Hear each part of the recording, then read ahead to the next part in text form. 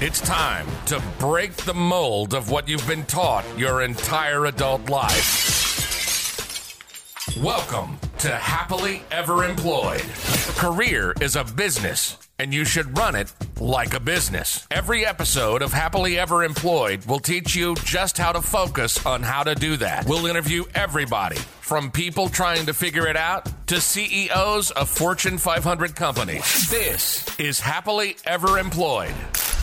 And this is Deetra Giles. Let's talk about the fact that time is money. As an employeepreneur, we cannot afford to waste our time. If you talk to any entrepreneur that has sat down and really taken a solid assessment of their business, each of them can tell you how much their time is worth down to the minute. And what I mean by that is that helps them determine what things they should be doing themselves, what things they should be paying for, what things they should outsource. All of that matters when you know exactly how much your time is worth, because the adage that time is money is completely accurate. I'll give you my own personal example. So I didn't grow up with a lot of money. I didn't grow up with all of these things that you think of when you think of wealth and privilege and all of those things. So I grew up, we did okay. I wasn't sleeping on the floors, but I also wasn't climbing any crystal stairs either. But in my home, the idea of having someone come in and clean your home meant something that I wasn't comfortable with. My great-grandmother was a maid. And I remember going around Miami, Florida with her, and we would catch the bus and she would go to these different people's houses and she would clean. And so I remember going with her around to her different employers and cleaning their homes. And I remember what that meant. And so for me, the idea of having someone come in and clean my home had this stigma that I had an issue with. But when I started my business, I would still be sitting around and cleaning my home. And then one day, one weekend, actually, it was a Saturday, I remember it very vividly. I stopped and I had a proposal that needed to be done, but I also had a filthy house that needed to be cleaned. And we know that feeling. And instead of doing the proposal, it was a $50,000 proposal. Instead of doing the proposal, I stopped and cleaned my home. It took me a few hours to clean my house, but that few hours literally cost me $50,000. Now, I have no clue if I would have won the proposal or not. What I do know is that cleaning the house prevented me from completing the proposal that could have potentially been $50,000. Now, even with me not knowing if I would have gotten the proposal or not, you listening, you're thinking, oh, Deetra, that's a no-brainer. It's common sense. Yes, you can't guarantee you would have gotten the proposal, but oh my goodness, are we serious? Yes. And while my folly sounds like, oh my gosh, that was just stupid, we do it all of the time. And as an employeepreneur, you do it even more often. Why? Because the consequences of the wasting time is not as grave as my consequences are. On my side as an entrepreneur, the consequence of wasting time is $50,000. And it's not always that extreme, of course. But on your side, you don't think of it that much. Oh, you know what? As an employee, I'm not going to miss a contract. I'm not going to miss a $50,000 contract. Oh, wasting my time, that's not going to cost me this or it's not going to cost me that. Listen, you are telling yourself a lie.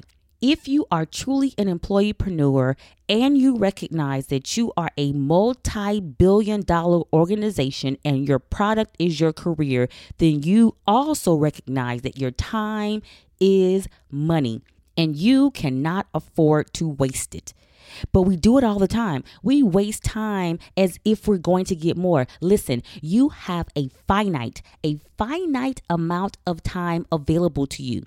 And once that time is gone, you don't get it back.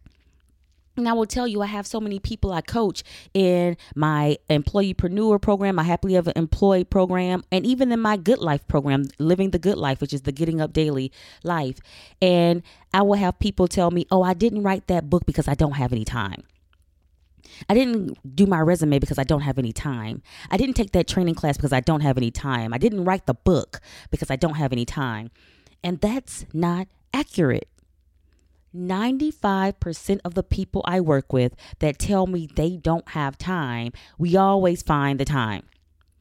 Always. There's actually an activity that I have at the beginning of both programs, the Good Life and the Happily Ever Employed program, where I walk people through an exercise. It's a full week-long exercise, and I do it at different times, but I have them log different times and exactly what they're doing at that time. The times I give them are random, so they don't know when it's going to log and when it's going to clock. And every single time when people do that exercise as a part of the program, they find hours, not minutes, hours of time in their day. MIT Technology Review did a report, and what they showed in their report was that on average, our screen time or our time on the internet has gone from like 3.6 hours to 13 point something hours to 24 hours in a week. 24 hours in a week. And when you think about that, you break that down even further, and the average American is spending about 2 hours per day on social media. 2 hours per day. That means 2 hours per day, that's 14 hours per week. If you take 14 hours a week and break that down, and then you want to tell me you don't have time to take the training class, you don't have time to do the certification, you don't have time to write the book. Honey, if you're an employeepreneur, you find that time and you make it work for you. Because if I'm, for example, we did an episode where we had Frank Giles on talking about doing industry writings and becoming an expert. You don't have time to write for your industry publication so that you can become an expert in your field and so that you can improve your brand as an employeepreneur and make yourself marketable to other organizations outside of your own, because that's what employeepreneurs do, but you don't have time.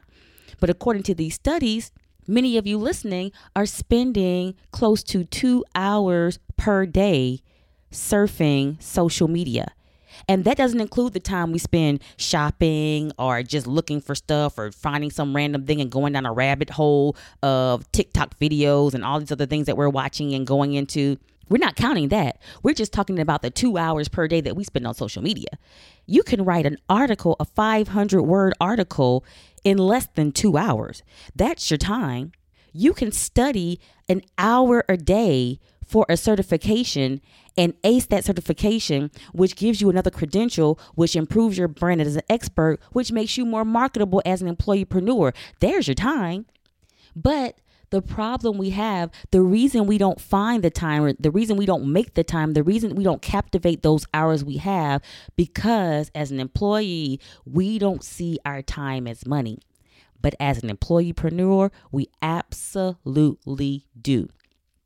As an employeepreneur, you recognize that every minute has a value. And my job is to get as much value out of each minute as possible.